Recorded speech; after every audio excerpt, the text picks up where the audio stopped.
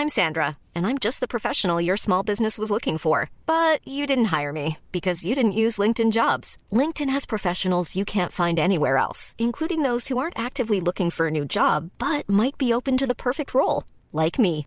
In a given month, over 70% of LinkedIn users don't visit other leading job sites. So if you're not looking on LinkedIn, you'll miss out on great candidates like Sandra. Start hiring professionals like a professional. Post your free job on linkedin.com/people today.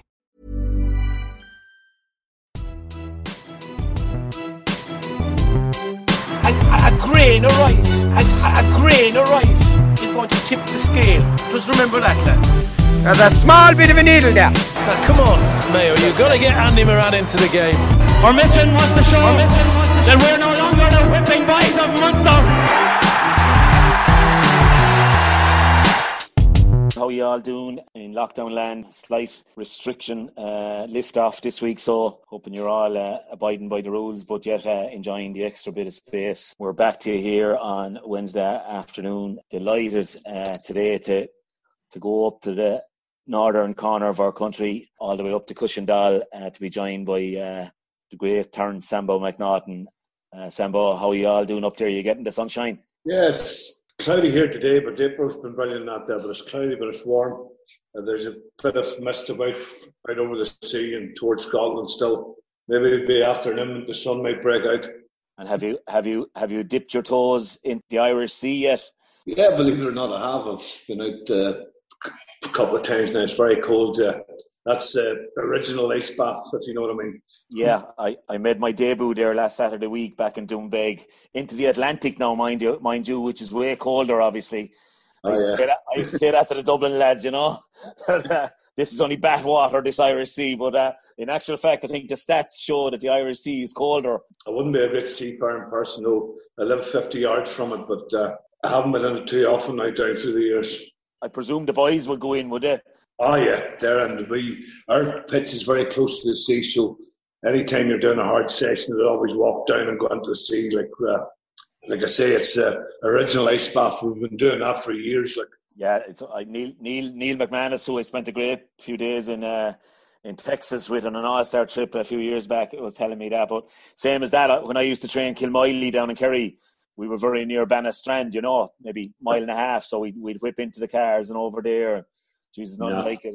We would just walk down, like it's only 50 yards or so yeah. Not there. But it's always a bit of crack, and it's a good team bond thing and everything. Like the young lads seem to get their egos up and get in deeper and deeper and that there. But I'm glad that I packed it in before all that started. Is there not any of them brave enough to catch you and chuck you in, like? No. Not that brave yet.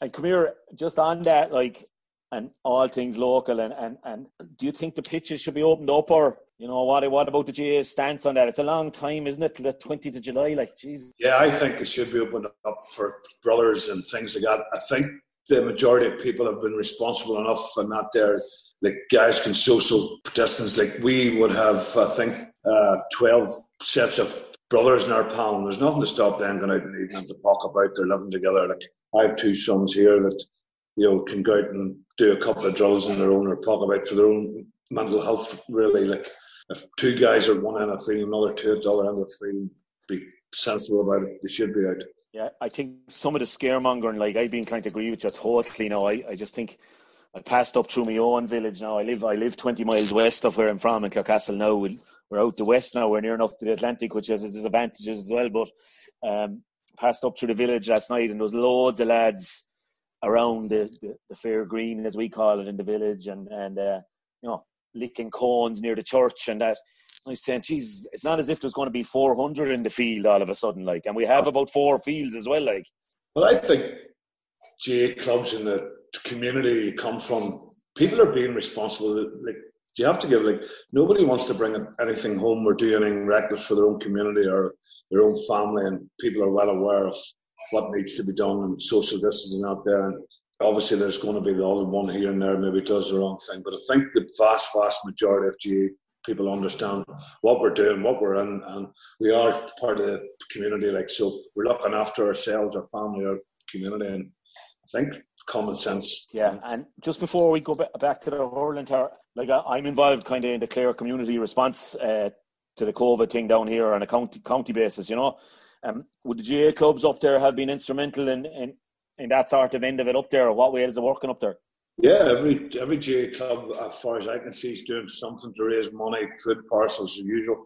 Our own lads there, we were doing things for our own community, and our lads got together and they bought food parcels for the NH staff of the area and all that sort of stuff. The same as every GA club around the country. We're all at it. Like. Yeah, what I would have found as well is like I was late getting involved in the Clare one, and there was a lot set up, and initially there was a bit of maybe resistance that I was trying to come in with a special GA one, but I wasn't, and they all soon discovered that. But then once I was in there and working, Jesus, the amount of GA clubs that are doing the work, like, you know, even the parish we're living in now, local club is a football club, Shannon Gales, and they're just Shannon Gales for the whole parish. You know, it's a big parish; it's about 7 miles.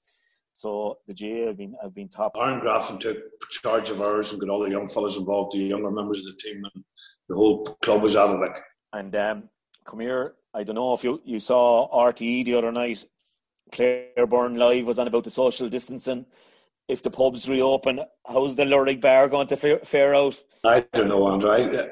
You and I have been around bars all our lives, and I think these people are coming up with these rules. They never really ran an Irish bar, and I just can't see it working. I don't think, like, nobody goes to the bar to be social distancing.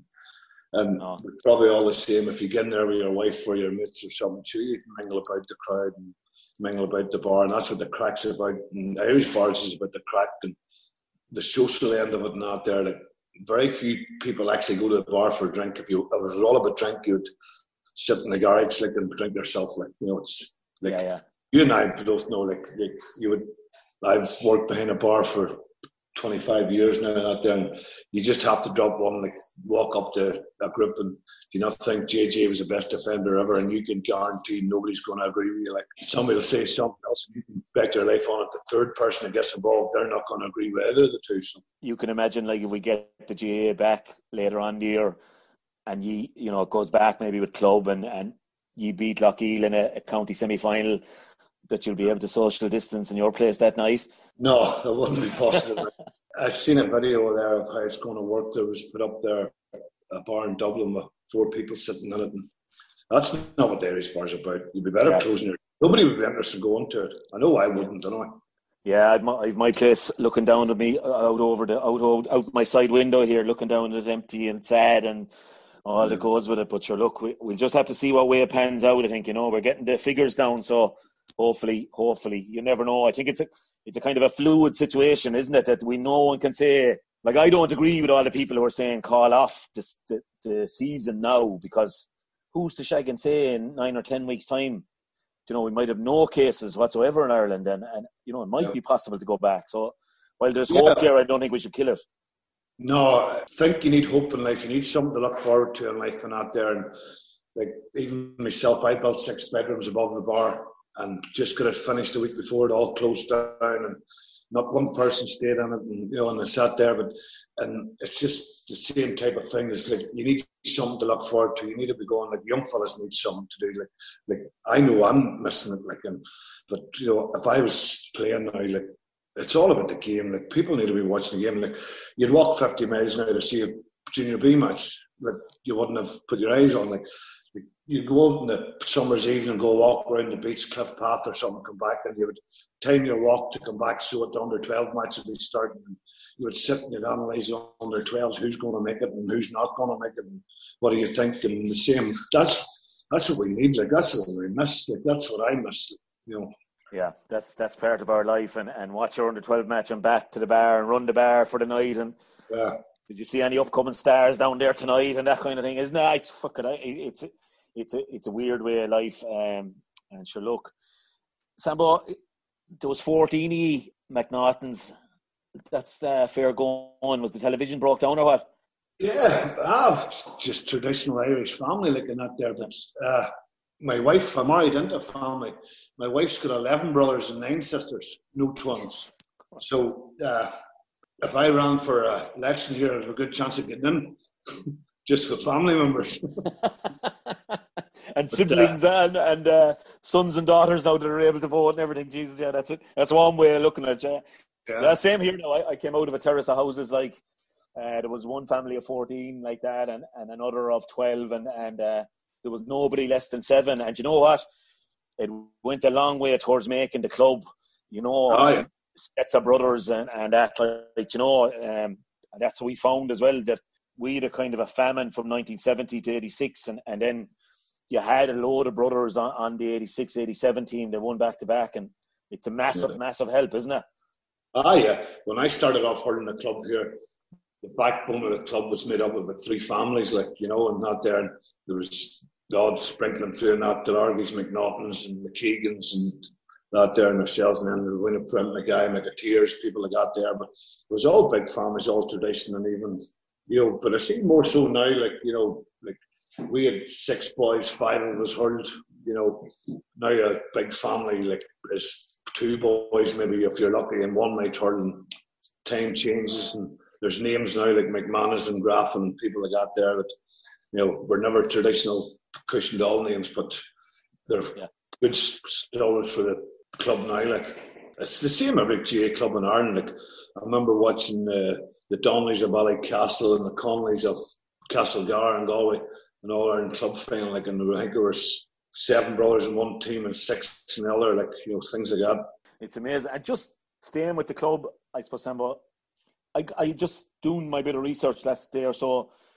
Like, you didn't make a breakthrough till 81. Like, I found that, you know, you know what I mean? Like, in my time, I suppose I was born in 69, let's say. So, you know, I can go back maybe to the Clarecastle teams of 77, 78, beating at the county final.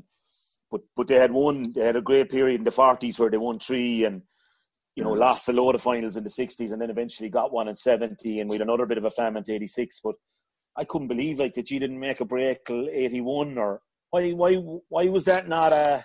Well, my first memory of Cushendall was playing a team from Belfast called Gilala in a junior championship final, and that was way back. That club no longer exists. But here's the fact: when I started to play hurling, when I first went on the senior panel, in 81 I was 16. That was my first year on the team, so I was lucky. I thought, you know, no big deal. We won county titles every year because when it came along. But when I started, Dunloy or Cushendall hadn't any county titles. Dunloy hadn't any either.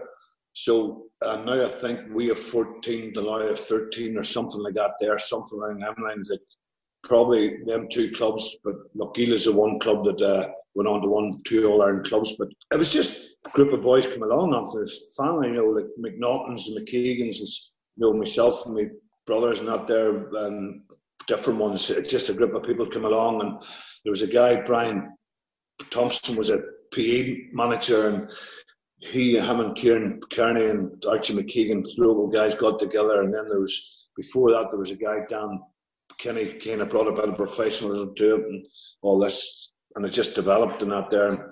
But thankfully, from then to now, we've been contenders every year. Like success for us is winning the county title, and if we don't want it, it's a bad year, and that sort of way. And, you know, but in a week, like, I played 23 years or something, and every year ended in failure. You know, like, I know. You know, you won the county title, you're great. You won Ulster, you're great, and then you get popped in an All-Ireland semi-final. You know, I never made the All-Ireland club final like my 2 sons did, but and that's been thrown up a few times around the dinner. Yeah. I think in all I played in 13 semi-finals and got beaten them all. Like, only for the county one and Offaly, like, 1 year. Still 8 championship medals, 7 Ulster clubs. I mean, Jesus, I do be clapping myself in the back with me 5 Clare ones and 1 Munster, so it's fair going. But you look at the likes of what Slaughtneil have achieved and nearly achieved. It just goes to show, like, if you're very well organised, even yourselves in 16, obviously, ran into a Savage and a Piercing team. In fairness, like, you know, I don't think there's been a club team come out of Limerick in a long time like them, you know. It just goes to show what can be achieved. Slaughtneil is a mad story, really, isn't it? Slaughtneil's phenomenal. Like, and And for people to think that they're a group of footballers that play hurling have totally got it wrong. Like last year against Ballyhale, they put up some show. They nearly tapped Ballyhale with a wee bit of luck and another break or two. That could have been a whole different story. Slaughtneil last year played in Newry some fantastic hurling, and there's some outstanding hurlers. Like, and Slaughtneil's going to be around for a year or two. Like, they're not going anywhere. Like, but it's just that thing. If you're ever in Slaughtneil, it's one of them places. There's nothing in it. Like, it's and their camogie team. Like Woody, my friend, one the good soldier and management. Like, he's looking after the camogie team there. What they have done, like they've just get pipped to 1-4 all Irelands in a row. Are unbelievable. Like, and then the footballers, like it's phenomenal what they're happening over there. It really is. Yeah, like I went up actually and coached him. Was a lad from Belfast was training him. I think this was now maybe back around 15 or 16. And I couldn't believe they just picked me up at some bar that they gave me directions out of Belfast, out the road. And I was able to find this bar and they had to bring me up in these boreens, if you like, up. And then I couldn't believe the setup. And also then as well, like, if I was going up to if I was going up to Lochiel or Dunley, wherever, like, I'd be expecting, like, I'd know the standard. Jesus, it's not too long since Antrim were beating my Dublin team in Croke Park. But then I couldn't believe how good they were. I knew that they were very strong in the football, but I took the session and I said, I'm going to set a savage tempo here now and, really say that, like, you've got to get up here, lads. I think they were into the Ulster final but lost it. Maybe it was yourselves now, I don't know. But, geez, I couldn't believe the level of touch and pace for a Derry team. That's the way you associate it county-wise, don't you? The problem I always find with Derry, like, and my generation, Anthony, like the Derry team that won the football in '93, that was basically their hurling team as well. There were maybe 10 fellas on it. And that was the problem, like when we met them, like Kieran McKeever, people like that there, the Downies not there, they were all McGilligan was even a hurler, wasn't he? Yeah. Oh, yeah. McGilligan was arguably a better hurler than he was a footballer. Like Seamus Downey was a better hurler than he was a footballer. Like, and Henry was a good hurler, and Tony Scullion, all them household names in football. Like, we used to run into them in a hurling field and that there. The McGurks, Lavey and people like that there, they were outstanding hurlers. But I always find that, like, if we were training for 6 weeks at Pult and the Derry lads were doing 50% hurling, 50% football, well, realistically, we should have been better than them and catching up on them and that there. But there's no doubt of that Derry team of the late 90s or the early 90s, late 80s, if they had a concentrated on hurling, they would have been a real rival too, where the Down team that was against us, and like we were going to Ulster finals back then, Anthony, you'd maybe 10 to 20,000 out of massive crowds not there, and Down beat us not there. But the only problem is everybody in Antrim, we never get credit for winning Ulster, because you put the cup in the corner, it was always with the semi-final the next day, where they never won many Ulster, so they found a big cheer. It was a big achievement for Down to beat us. And we were always a scalp they wanted to beat, not there, where vice versa. It wasn't like nobody in Antrim ever gave you praise for winning Ulster. Like, it was always the next level, and there's no doubt Derry produced some outstanding hurlers down through the year. Yeah, I remember McGilligan playing in a Railway Cup final that I played in Croke Park against Ulster. I think it was 94, 95. Jesus, he struck me. He was catching. I remember him from the football, like, and the next thing, this guy was going, Scott, and how were you going to stop him catching the bloody ball? I said, I was inside corner back now, neatly tucked away. You know what I mean? I hadn't to worry about him. But Jesus, I said, if this fella concentrated on hurling, like, just the sheer force of him, Yeah. So I remember young fella going to play Ballycran and hurling. That's the Down team. Marking this guy, Greg Blenny, saying, he's only a footballer, I'm a handy hurler. 5 minutes into the game, Greg had trumped me into the ground about twice, walked over the top of me, and you learned a lesson that day to respect everybody you were meeting. That, same type of player, like, just went through a wall. Yeah, we had a great meet up. Funny enough, it was around 93 or 4 with the Blaney brothers over in London. There was a few lads from Clarecastle, myself and the Sparrow were in it, and we had been in a couple of months of finals, but had taken a few beatings. But we eventually one word borrowed the other, and we found out, and we knew who Greg was, obviously, from the football, no helmets and that. So, geez, we struck up a friendship with them, and I've been in Ballycran a couple of times since, and geez, they're great hurling people up there as well, aren't they? Great club. Some of the hurlers come out of the Hughes and the Keiths and people like that there. They had some class hurlers too. And Gaza later on in years not there. But Noel Keith at his time was probably Mario and one of the best goalkeepers ever in Ireland. He was something else. Yeah, and I remember the first time I went across the border to play a game, Sambo, would have been 89 actually. Would have been, the way the 3 rounds of the league before Christmas? And Davy Fitz actually would have played in the All-Ireland minor final that G played in that, and we went up to play down. We were 1B or Division 2 or whatever it was, and we'll touch on it later on. But one of my biggest memories was going across the border and the young British soldier coming on, and Sparrow says to me, "He's fucking younger than you." He says to me about the British soldier, and I says, "Not only is he younger than me, but he's younger than Davy Fitz." I says, and that was one of the shocks I got, going up. And then we stopped in Newton Ards for a few pucks on one of these Astro hockey fields.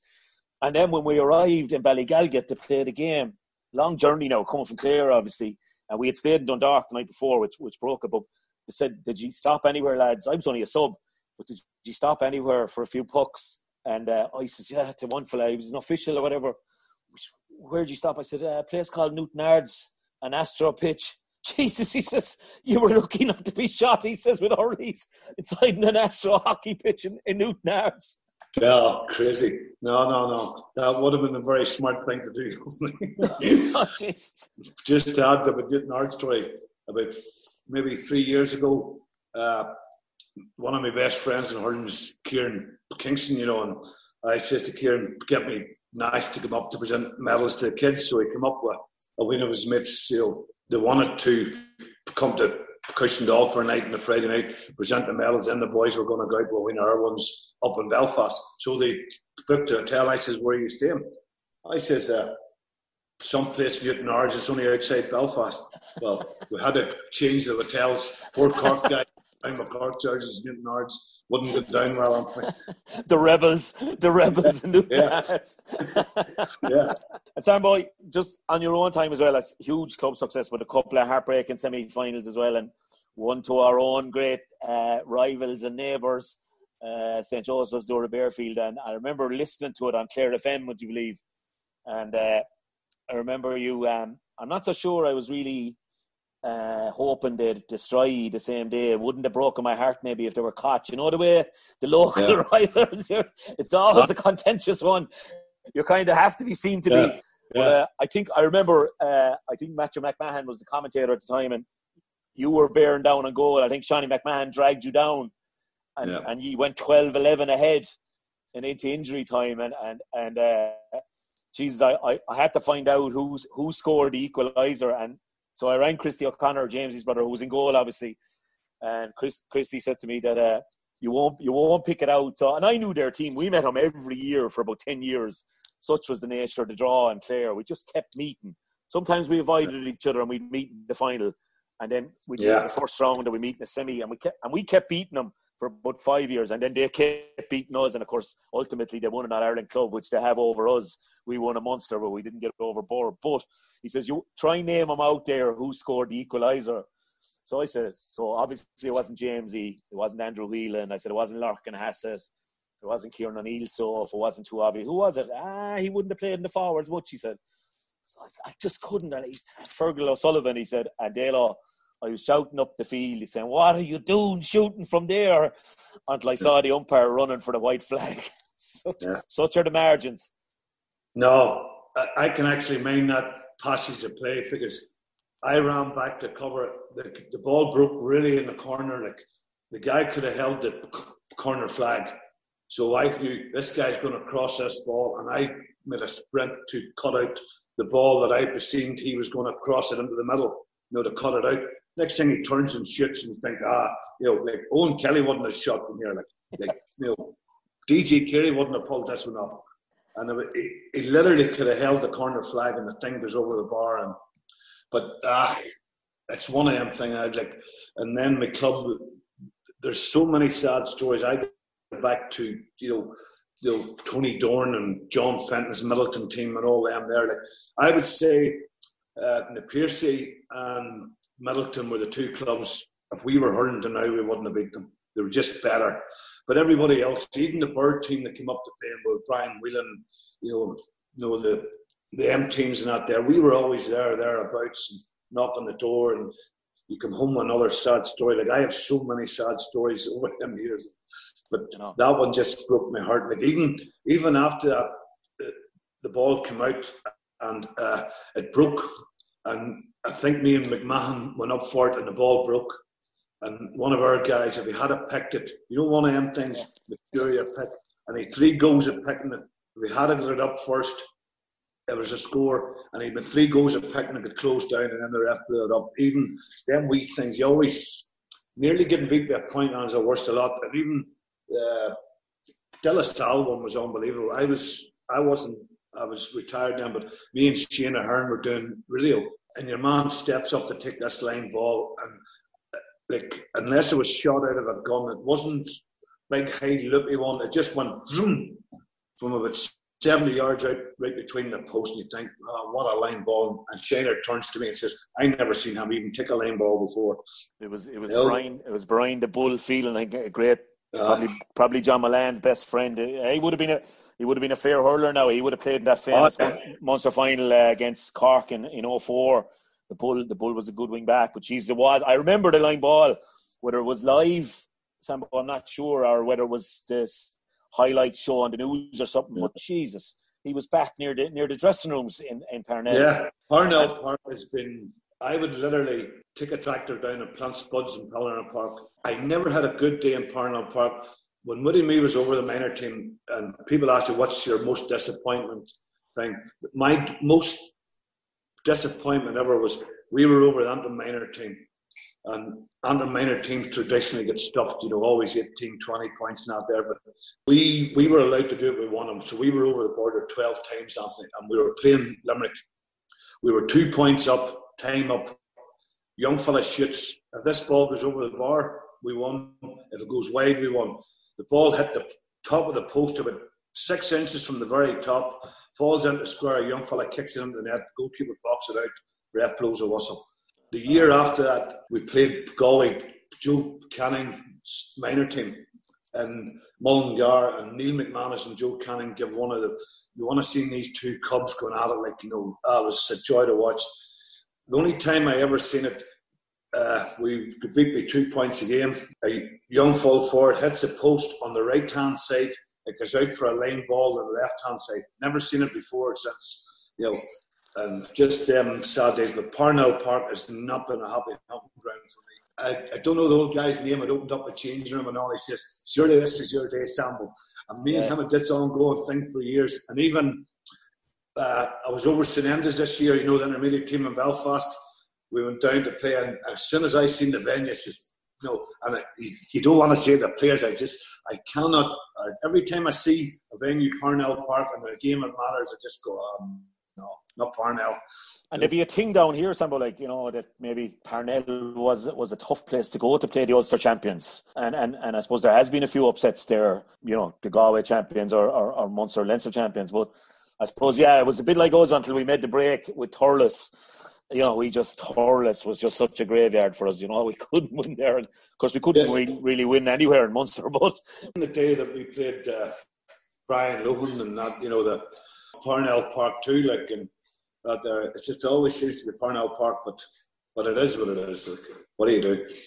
Yeah, we must have come so close to meeting you because Dora Bearfield would have beaten us in that semi-final to get to meet you, and Wolf Tones beat us in that final, and we were raging hot favourites going into that 96 county final. But of course, the two Lohans probably were so influential that that was their first ever one winning. Yeah, that was another desperately close game. Yeah, it was. There's actors for heaps of it. Sure, it's better to have loved and lost than never to have loved at all. Yeah, and sometimes I feel that's the wrong bit about it is that we start off the year, we go training in January, February to win the county final. and try and make it 15 championships for Cushendall, like. Yeah. And then you wind up fucking going home crying into your pint, like, and that was always a bake of mine as well, that even the one year we won Munster, we lost to Burr and torture, like we didn't get to Croke Park, so. Yeah, I played for 23 years and they all ended in failure. I know. Well, look, obviously, as soon as you started Bury Og, you started with Antrim nearly straight away. Yeah. At 16 years of age, playing inter-county senior hurling. Some fella didn't show up for mass or something. Is there any truth in that story? Is there? Yeah, it was actually a club mate of my own. Sean McNaughton, Millie Patterson and Gillian McElhatton were the team at the time, and Millie Patterson was Niall's father. Like, and back in the day, like Antrim team, we went down and you had your team meeting on a Saturday night to make sure everybody was there and didn't go wandering or out there. Then everybody had to be up for mass, and you went to mass and you come home and you done your puck about in the car park, you went and done your warm up. And Sean, for one unknown reason, didn't go to mass. So, and I was in the room with him and he slept in, so I didn't go to mass either. And this is a true story, but I was only a child at the time, and so we were called in, the two boys, and he says, so Neely goes to Sean, why are we not at mass?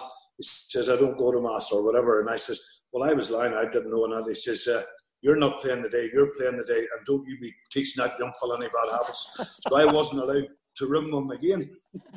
And that's exactly how it was.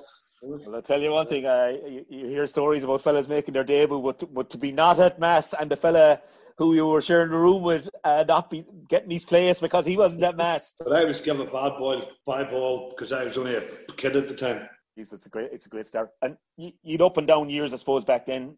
Sambo, you went to Australia for a couple of years even and experienced a bit of life over there. Yeah, well, I went, at the time I had two brothers over there. I've got one now. The oldest brother passed away, but no, I went over there and enjoyed the life and came back. And I was always hurling, bring me. Anthony, I've been in New York and places around the world and hurling out there, but every time I got off a plane, I knew I was going home. Like I was never going to stay. Like I hurled for Brian Boru's, I hurled in Australia, I hurled in America, in Chicago, in New York, and I'd done what everybody done. Like God rest Tony Keaty, he wasn't the only one running around America. Like I can picture yourself and poor old Tony and Jerry Mack running around the States. Yeah. We're hurling in Boston on Saturday and New York on Sunday. Yeah, I hurled with maybe a friend of yours, Leo Quinlan. Yeah. Me and Leo hurled for Harry Bolins in Chicago. The Bolins, yeah. The Bolins. We lived together for a while out there. Leo would have won a Munster minor medal in 81. Leo was Connery. He won a Harty Cup and an Ireland Colleges with Flannans, I think, in 79. So, Leo would have been. Yeah, I know Leo well. I actually met him at a garage a couple of months ago. He told me he was just retired from the teaching. I said as well for some Leo. So I have a great character, a great 6 mile bridge man, But obviously things came together then, Sambo. Maybe Jim Nelson obviously was a bit of a godfather of the whole thing. And I knew Jim long before that. Well, he used to come down. He was great. We had a great coach, John Hanley, they hosted coaching clinics. Used to bring Justin McCarthy and a few more. And Jim was also involved in that. They knew each other from Garmanstown back in the early 80s, I'd say late 70s even. So Jim had been down to Clarecastle a couple of times with John Hanley, and we knew of him, as young fellas growing up. Would you say, like, I just watched an interview with Jim, you were having your reunion, and how, like, he said there was difficulties and maybe a few issues with the lads from the Glens and the lads from the city, mingling and bonding. Yeah, well, was that just to say, was that crucial to you coming together as the force? I mean, the names I'll remember, the Donnellys and Kieran Barr, Aidan McCarry, yourself, the O'Kanes, Woody, Ulkin, Jim Close. Jeez, they were household names when I was breaking onto the Clare team.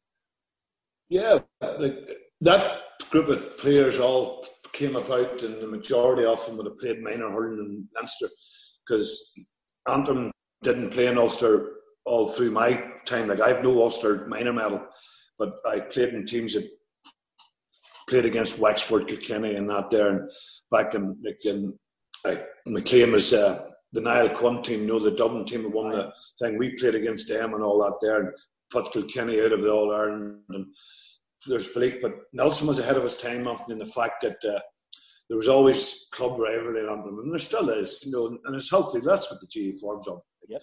You want to beat your neighbours, and there's nothing wrong with that. That's your birthright, and that's what you thrive on. And I'm a cushion doll man, and woe be to they put me 6 foot under, and that there. And that's what makes the GAA. But there was always that rivalry. But Nelson kind of became there was wee things he done. Like whenever you went to county training, you weren't allowed to do a drill with your clubmate. Wee things like that. You weren't allowed to wear your club jerseys.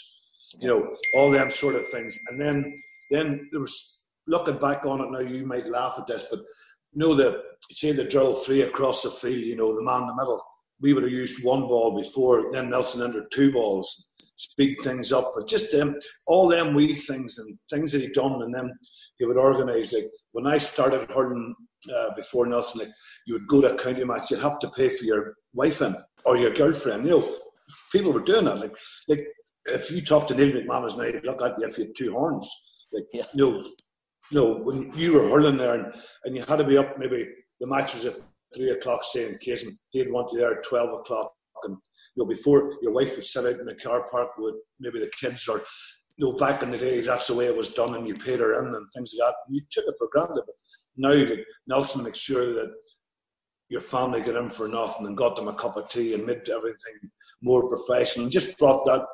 He also brought in a guy, Michael O'Grady, you would know, from Dublin, and he brought in. He'd have been a Limerick man originally, Michael O'Grady. Yeah. There was wee things professional, and then the backroom team, like we had a physio then when we wanted it, and there was a doctor, and all these things came on board. You're getting a cup of tea after training in a Mars bar, even where before you wouldn't even get a shower. Like back in the day, you're out in the National League, as you said before Christmas, you were training in muck and gutters, and you're putting shopping bags over your socks and emptying your boots over to try and keep your feet dry away from muck and that there, things like that. Just them wee improvements just started, got to believe, like I would have told me 2 sons that I'd have gotten a bus on a Saturday morning to head off to 6 Mile Bridge expecting to beat Clare, and heading to Waterford, like, and people up here might laugh at that, and your younger generation out there listening to this might believe it, but we went to 6 Mile Bridge and places like that expecting to get a result, and we had that belief. And I know back in '89, like people say, the shock of the decade, even Marty Morrissey's first game it was, Marty says, is this the shock of the decade when we were beaten Offaly? But we'd beaten Offaly twice that year already, like it wasn't a shock to us. We went into Croke Park that day expecting to beat Offaly. And Nelson, he was kind of a psychologist too in his own way. Like he would push buttons on you and he would wind you up. He knew the guys to hug and bum up and other guys to give a kick in the ass to, sort of thing, and that there. And he was good. And he was just wee Belfast man, and he never smoked, never drunk, and he wouldn't allow me to eat chips and not to put much salt. And even way back then, like he would kind of like, I had him all my life on it. Like he was my minor manager back in the day. He was my under-21 manager, and he was my senior manager. So it's hard for me to. I've had other county managers, but maybe only for a year here and a year there. But Jim Nelson was constant in my hurling career, constant, because when I was 14 years of age playing minor, and then I was under 21. I remember I was under 21 captain, and I was a established senior hurler at the time. Put me out of the changing room because I played for the club the night before, or the Wednesday night, and the match was on Saturday, playing the Ulster final. And me captain walking in all, you think you're the big lad, there's no way he's going to drop me. He says, get me your gear, get up on the stand. And down Petersby a point, and you're sitting in the stand knowing that without being arrogant, you were maybe worth a point or two if you had been on that field. Like, that was the man he was. Like, it didn't matter who you were. And that Antrim team was full of great characters, great, there were, as I keep telling, there was about 15 Roy Keanes running around. And he had the smartness to. Kieran Barr was kind of different than the rest of us. Kieran was very well spoken, very well got, very educated and that there. And arguably there was maybe better hurlers than Kieran. But Kieran was the boy that spoke well, carried himself well, and was able to gel all these clubs together too. Like when Kieran spoke, we all kind of with great respect for Kieran and that part. Like, you know, we'd be playing club games where maybe there was Malaise at them and things like that. Us in Ballycastle, us in Upfield, you know, and you come into the change room. All them wee things added up, but you know, but I was blessed to play with some of the players I played with, like, and I was lucky, you know. Look, there's no doubt about it. And not long did you beat him, but you beat him well. Like, you beat him 9 points. The hype going into the final, Sambo, I was at the final. The Clare Miners, as I said, with Davy, were in the final as well. So, but I'd have gone anyway if I could have got a ticket for the All-Ireland. But I was up on the hill with all the Antrim fans. And, like, it was just magical up there. Like, and the chant of the day, what I remember was, and of course, Nicky went on to have a fantastic game, but got no English on our team. Got no English. So it was just, man, I'm sure we were chiming in good old, like, you know, no disrespect to Nicky, obviously. We loved him as a player, but, you know, we if it could have been Antrim or Tip, we'd have been siding for ye. But was there massive hype? Like, I've read about it and listened to a few things, but you know, like, it was the first time in a long time since an Antrim team were in a final, 46-7 years, something like that. But was it massive? Was it hard to keep grounded? To be honest, Anthony, looking back on it, the experience you've gained now later on in years, been manager not there, like before, like, awfully clapped us off the field. Give us a guard of honour. I've never seen it before or after, like, and this day have a soft spot for Offaly for doing that. Like, and before we get into the changing room, people were saying it'll be great just to play in an All-Ireland final.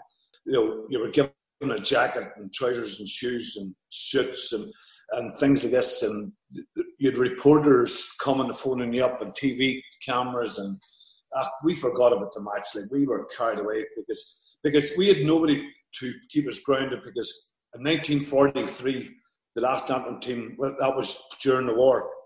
So any of the old lads from the area that you talk to, they had to go 2 weeks before the All-Ireland final, and they had to live when the Belfast fellas went to work, and the only thing they had to eat was boiled eggs and brown bread for the 2 weeks, and they trained every night, and then they ran. They were telling the training, they were doing 15 laps around the field or something. By the time they got to the All-Ireland final, they couldn't move, like. So we had nobody to keep us grounded, and then it was hard. Like, the bishop was coming, and you're shaking hands with the bishop and politicians and all that sort of thing. And we were lambs to slaughter. Naivety, lack of experience, naivety. But in 91, we rattled Kilkenny. If we had got an All-Ireland final that year, it would have been a different animal, because if you look at the results before that and after that All-Ireland final, if you took out the Offaly team of 86, Pat Carroll's great team and that there, they give us a bit of a trouble. But then in 87, we had Kilkenny beating Dundalk. Harry Ryan scores 2 goals in the end. 88, I remember that Tipperary team only beat us by 5 points. That was Declan Ryan coming on the scene, and all them, Bobby and Nicky, obviously, in that group. And then 89, we made the breakthrough. And then 91, I went on a wee holiday for and got suspended. So I sat in the thing with the Cork team. But 91, we were kind of back together, and there were a lot of teams there. And we had Kilkenny rattled and that there, a couple of mistakes, goalkeeper, a couple of things like that. But if we had got 91 was our best performance, I always felt, in Croke Park. That Kilkenny, if we had got to an All-Ireland final that time, then we would have been a different animal. Like, what I took from looking back on it, Sambo, and just, you know, it's only these last few weeks when we're seeing all the older games. Yeah, I'm even remembering stuff, the matches I played in that I didn't remember at all. Like, you know, but just watching that 91 one. I mean, I know the 89 one. Like, you have to remember as well, while you'd all the hype, they'd all the failure of 87 and 88. Like, you know, and they were really primed, I would have felt. But, like, the 91 game for me, like, there was 61,000 people there. Obviously, Tip and Galway had huge rivalry as well. But, Jesus, the way you hurled that match, like, I didn't see it. I got a highlights piece. It was about 35 minutes. But, geez, you got 4 points in play, kid. You got an all-star as well. But, like, you levelled it with a minute to go, and you had been 4 up with 10 to go, and the goal was soft. I think Pat parried a shot from Christy Heffernan. He might have even caught it, but if he parried it, he should have parried it out for a 65 even. You know, but, like, Jesus, Eamon Morrissey just tortured you on the day, top of the right, as he could at the time. Like, Jesus, Morrissey was was some kind of fun. But to me, like, that level of hurling you were playing that day was just, that was when that team really was peaking, like. Yeah, well, the odd thing that bugs me with that game, you mentioned, I levelled it, as you say, but if you watch the clip, I'm running by the referee and I says along left, and the ref done that there, put his arms out like that and says, it's over, Sambo. He played on for another 3 minutes, and that there.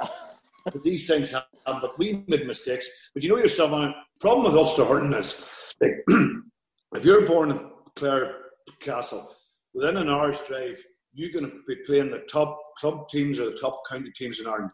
Yes. For us to play Clare challenge match or any team in Clare that there, it's an overnight stay. It's going to cost the club or the county at least $5,000. So, like, and our closest neighbours were awfully, that were the level above us. Yeah. Like we could go and play Derry or Down, say, or anybody in Ulster, but they're at the same level of us. They weren't better than us. We had to be playing teams that were above us to bring us up to that level. And we just, expensive, you couldn't, and that's why, looking back, that minor team that Woody and me had that came so close in that there, we were allowed to go over, we played 12 challenges matches, and Liam Sheedy was over the tip minor team at the time, and he was good to us and giving us them matches because at the end of the day, we had a reputation in Antrim. And it's right, like, if I phone Anthony Daly up and Anthony's preparing the Clare team for Munster final against Tip, he doesn't want to be playing Antrim, let's be honest. He wants to be, if he's going to have a challenge match, he wants to, there's no point. And there lies the problem. Like, we need to be find some way to get more opposition at a higher level on a more regular basis. And that's the only way, because you know yourself, and you've been up here. There's as much love for the game of hurling up here as there is in any corner of Ireland. And you can teach the skills. We know how to pick a ball. We know how to strike a ball, and all the basic skills are there. It's just that level of cuteness. And even that day in '91, the naivety, the wee bit of cuteness. Morrissey maybe shouldn't have been allowed to run away, and Anthony Daly wouldn't have allowed. He'd have been able to have the experience. Even in '89, Nicky was allowed. The balls that was going into Nicky, should have been cut out the field. That was the problem. Everybody blames James or Gary for marking Nicky. Nicky was arguably the best sport in Ireland at that time, him and himself and DJ and Cooney maybe, but the problem was out the field, the ball he was getting. If you had two Anthony Dalys and Nicky was getting that ball, it'd have been flat out marking him. Oh, I experienced it in the '93 Munster final when we were getting riddled. I was full back. No, I was getting riddled as well. I'm not making excuses, but Jesus, there was a lot of it coming in and off, and But look, it was I know you'd love to cap it with a medal, and Ireland medal, obviously Clover County, but for an Antrim team, would say, to have picked up 5 All-Stars, what I mean, that's fairly far off at the minute, would say, to contemplate that. And I know with different systems now, and you're in Joe McDonagh hurling, but it was a golden era without a doubt. I don't feel a failure because I haven't won an All-Ireland. I know there's guys with pocketfuls of All-Ireland that weren't as good a hurler as me, say. And I also know there's better hurlers that never won an All-Star than me. So you just can't put their life. My success is I played the game I loved for as long as I had. I played at a very high level. I was lucky to play at that high level, not there. And I played against some of the best people that ever graced a hurling field, and that's success. I don't go to bed tonight thinking my hurling career was a disaster because I didn't win an All-Ireland. There's thousands of us out there that never won an All-Ireland. I had no notion that I was going to win one either. You know what I mean? I wanted to just play for Clare and be the best I could be, and we were lucky. I suppose it came good for us.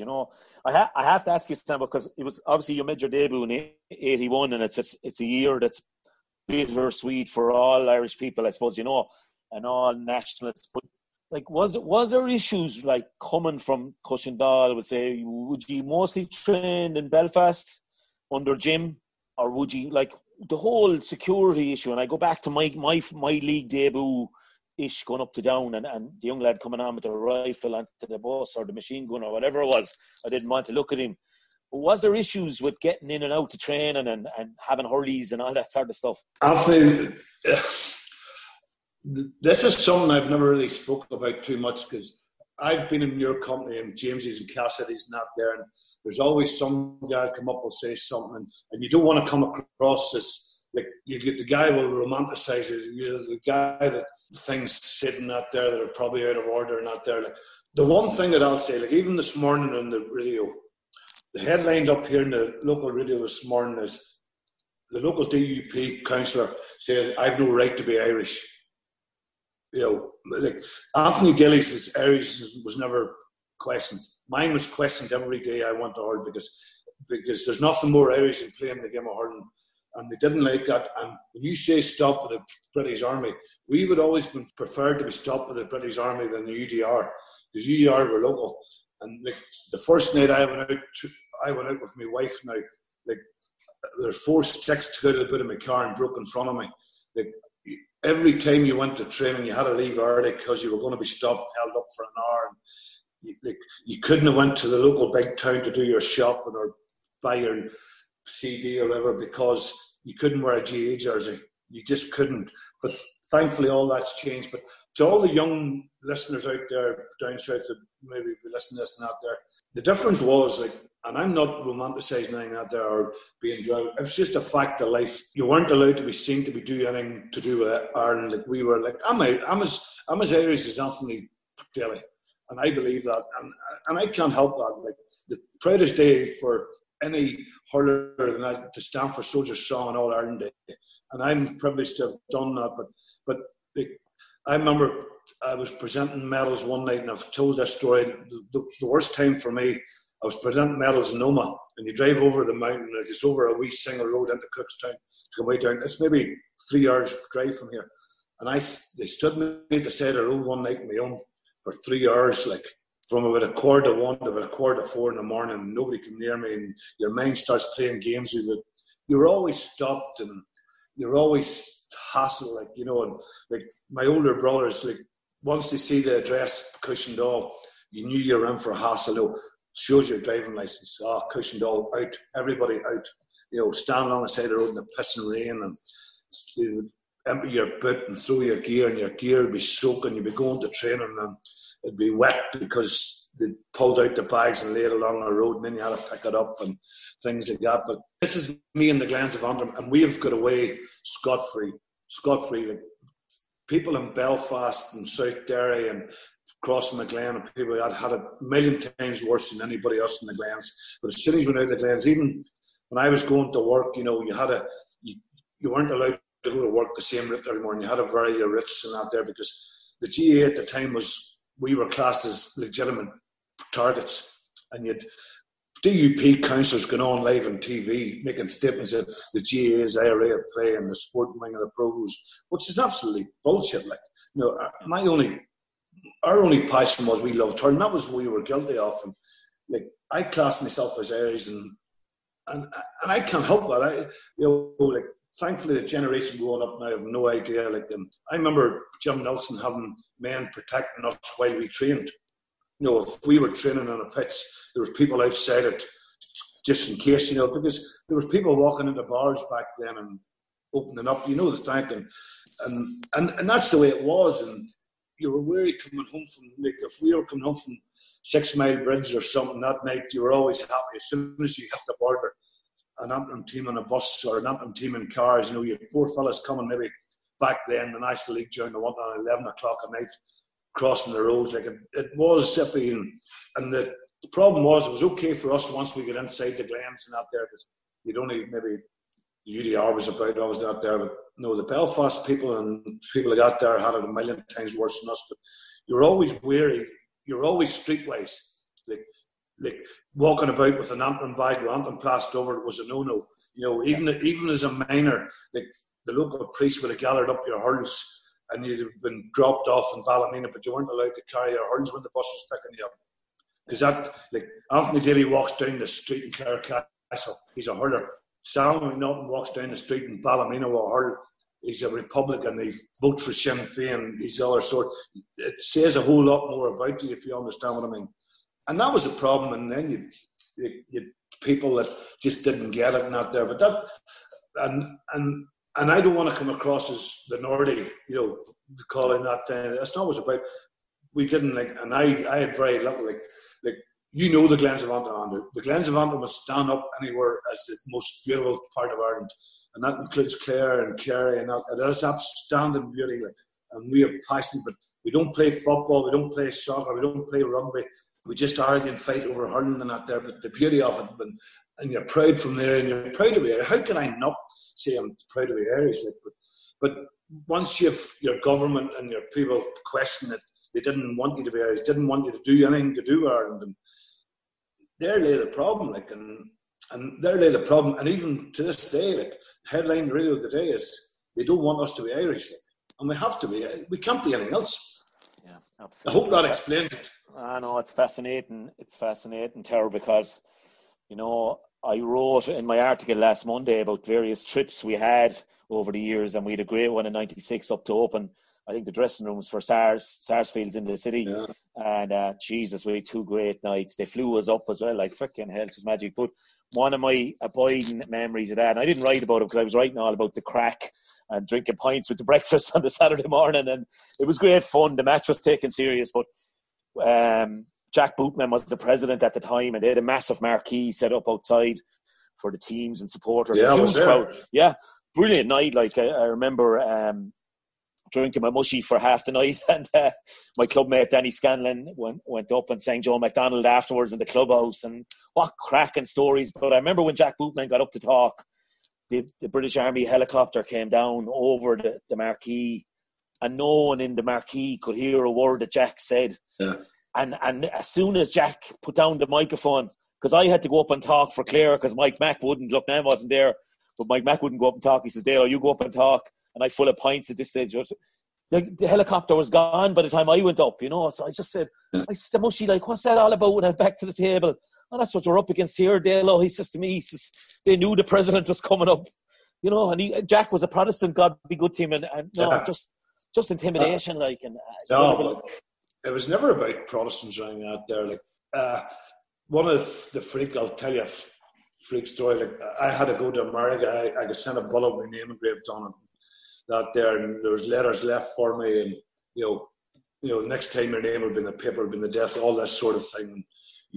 From a UDA, and my apprentice, I was working for them Mondays at the time, and the guy went on to do a life sentence and out there. But I was warned I had to get out because I was a legitimate target one time, and that wasn't a Thursday or something. I was playing in Chicago on a Sunday. It was just life. But like I say, we were blessed to live in the Glens. We had very little of it. Scarred is an odd thing here and there, but once you worked in Belfast, you were in and out all the time, and it was just different. And thankfully, it's changed 100% now. Great, yeah, it's amazing, Sam. But we could stay talking for the day with stories, and Larry will be trying to cut us off on Zoom shortly there from home. But Sam, I'm going to bring it forward. Obviously, we stood beside each other on the sideline the first year Antrim came into Leinster, and you gave us bags of it, and then beat us the following year in 10. But look, and that was obviously a very good team as well. Jesus, Watson nearly fucking beat Cork on his own in the quarter-final afterwards. So it was a good team. It was a really strong team. But on to now, Sam, I think, from knowing Neil and talking to Neil, he'd have great hope maybe that there would be a Joe McDonagh title there now. Of course, the years after being thrown into fucking turmoil for us. But that Darren is doing a good job, and he's popular, and but he knows what it takes as well. And how do you see things standing at the moment? I know there's issues with Belfast, not contributing like they used to. I don't think there's been I think Donovan Rossa won it in 2004 today, and there hasn't been a city title since then. You right in saying that? Yeah. Well, obviously, I think Ross has only won it in the past 30 plus years or something, or maybe longer, 40 maybe, and not there. But Darren is doing a good job. Darren's been there. He came in, myself, and we get Sheedy up to give us a hand, to bring that profile to try and get every player out and all that there. And I'm a massive fan of the Joe McDonagh. I think it's a great competition.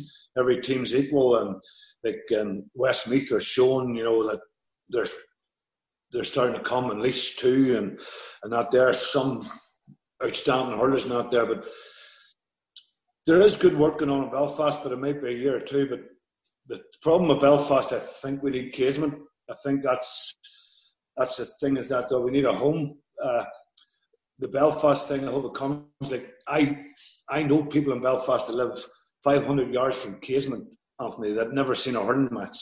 It needs that where us and Cushendall, Field and Loy, Ballycastle, out there, we're cultures, like we're weak parochialism. Belfast lacking a bit of, like most inner cities, that parochialism, that pride in the parish, and not there and not there. But St John's are rattling things now. There seems to be signs coming, but I think Darren's doing a fantastic job. Absolutely good. I think there's good players coming. This year's Antrim team that I've seen to date now has been the best I've seen in a while. Nearly every player that you want's there to start with, which is a big plus. But I went to see Meath, Antrim against Meath, and beat them handy. But then Meath got 2 guys sent off, Anthony, for absolutely nothing. And there's no point going into that. Like you wouldn't have been allowed off the bus if we had been hurling now. But I've hoped for Antrim. I've always hoped for Antrim because the love there and the passion's there, and I think Antrim produce good hurlers. I think always has done. I don't think it's going to change. I think we are producing good hurlers like Neil McManus, Aaron Graffin, Owen Campbell, boys out of my own club, the Burks. Like obviously because I'm a Cushendall man, you go to watch them play and you've got loyalty to your own and that there. You feel pride. Like they carry themselves well, and the good Antrim men. The Liam Watsons this world and down through the years, he felt maybe could have a bit more dedicated down through the years. There's always been them ones not there, but we have some outstanding hurlers at the minute, but it's just getting that next level. Is that more competitive? That up to the pace of the game? That yourself, like you can do the 5Ks all you want and do all that there. There's nothing. It's just getting that match practice at that next level on a regular basis and getting a wee bit cuter and things like that. That need. I think like Belfast is the second city of Ireland. I think it's a sleeping giant if it would only wake and not there. Like the kids is up there and the love. Like I went up there for the first time I coached outside my own club ever last year to St Ennis and not there. And the love for hurling up there would match Cushendall or anywhere else. And then they love it. Like, and as when you have that love for something, there's always hope. There's always hope. That's for sure. And Sambo, I just want to book 2 of those new rooms in the Lurry bar for later on the year. But I need the bar to be open and social distancing to be relaxed because I'm heading up in the fall of this year for sure. And we might even do a session with the Rory Oaks if McManus will let me in. Just good stuff, and I'd love it as well. I'm involved with nobody this year. I was involved in our under-21s, and I'd say we're gone so far down the food chain now in terms of a competition. If we get anything back, but I was just saying to the wife the other night, since 1981, basically, I've been either hurling or involved with a team every year since, and this is the longest I've gone without, ever. Like this is you're more than welcome up the Glens, and so is anybody else. Like. We love our hurling up here, but finally, are you getting any few quid back from Broadway yet? No, Broadway. Obviously, Shane, Sambo's son Shane has gone off acting successfully. I believe it's getting better and better. I believe for him. Yeah, well, he's working at the high. He came home to see his mum. His mum was in hospital there for a while. He came home and he was caught here, so he's here. But we've organised this thing there. He organised this thing. We've all Ireland Sunday, we call it. We play the match. We started off last Sunday. We watched the 2006 one. So you have to get points to get a ticket for the game on a Sunday. It starts at 4:15. You have to be in at half time to see the minor game. So Shane organises this thing now. You get points to get a ticket. If you watch the van or you watch the car, you do the Hoover, you get a point. You have to earn your points to be allowed into the living room to get a ticket. So as a family, we've been watching an All-Ireland at 4:15 every Sunday for the past 6 weeks. So the crack's good there. I'm glad I don't have anyone as creative in this house. I hope the girls don't listen to this now. They'll be giving out to me. But Sambo, it's been an absolute pleasure. I'd just like to thank you for your time. I know we all have a bit of time at the moment, but at the same time, we've had a great in-depth chat as well, and it's been fascinating for me, for Larry, and I know our listeners will absolutely love it on the Irish Examiner Sportscast. And look, stay safe, and I'll keep that date with you for the autumn, okay? No problem, Anthony. It's a pleasure talking to you as always, and we'll meet up in Cassidy's maybe for a pint sometime. Cassidy's of a Sunday night is always a good one. Yeah, no worries. Great stuff, Sambo. Great to talk. Thanks again for joining us on the Irish Examiner Sports Podcast. And don't forget, you can read the full Irish Examiner and every supplement just as they are printed, anytime, anywhere, on your phone, your PC, or your tablet, using our e-paper. Just visit irishexaminer.com/e-paper for all the details.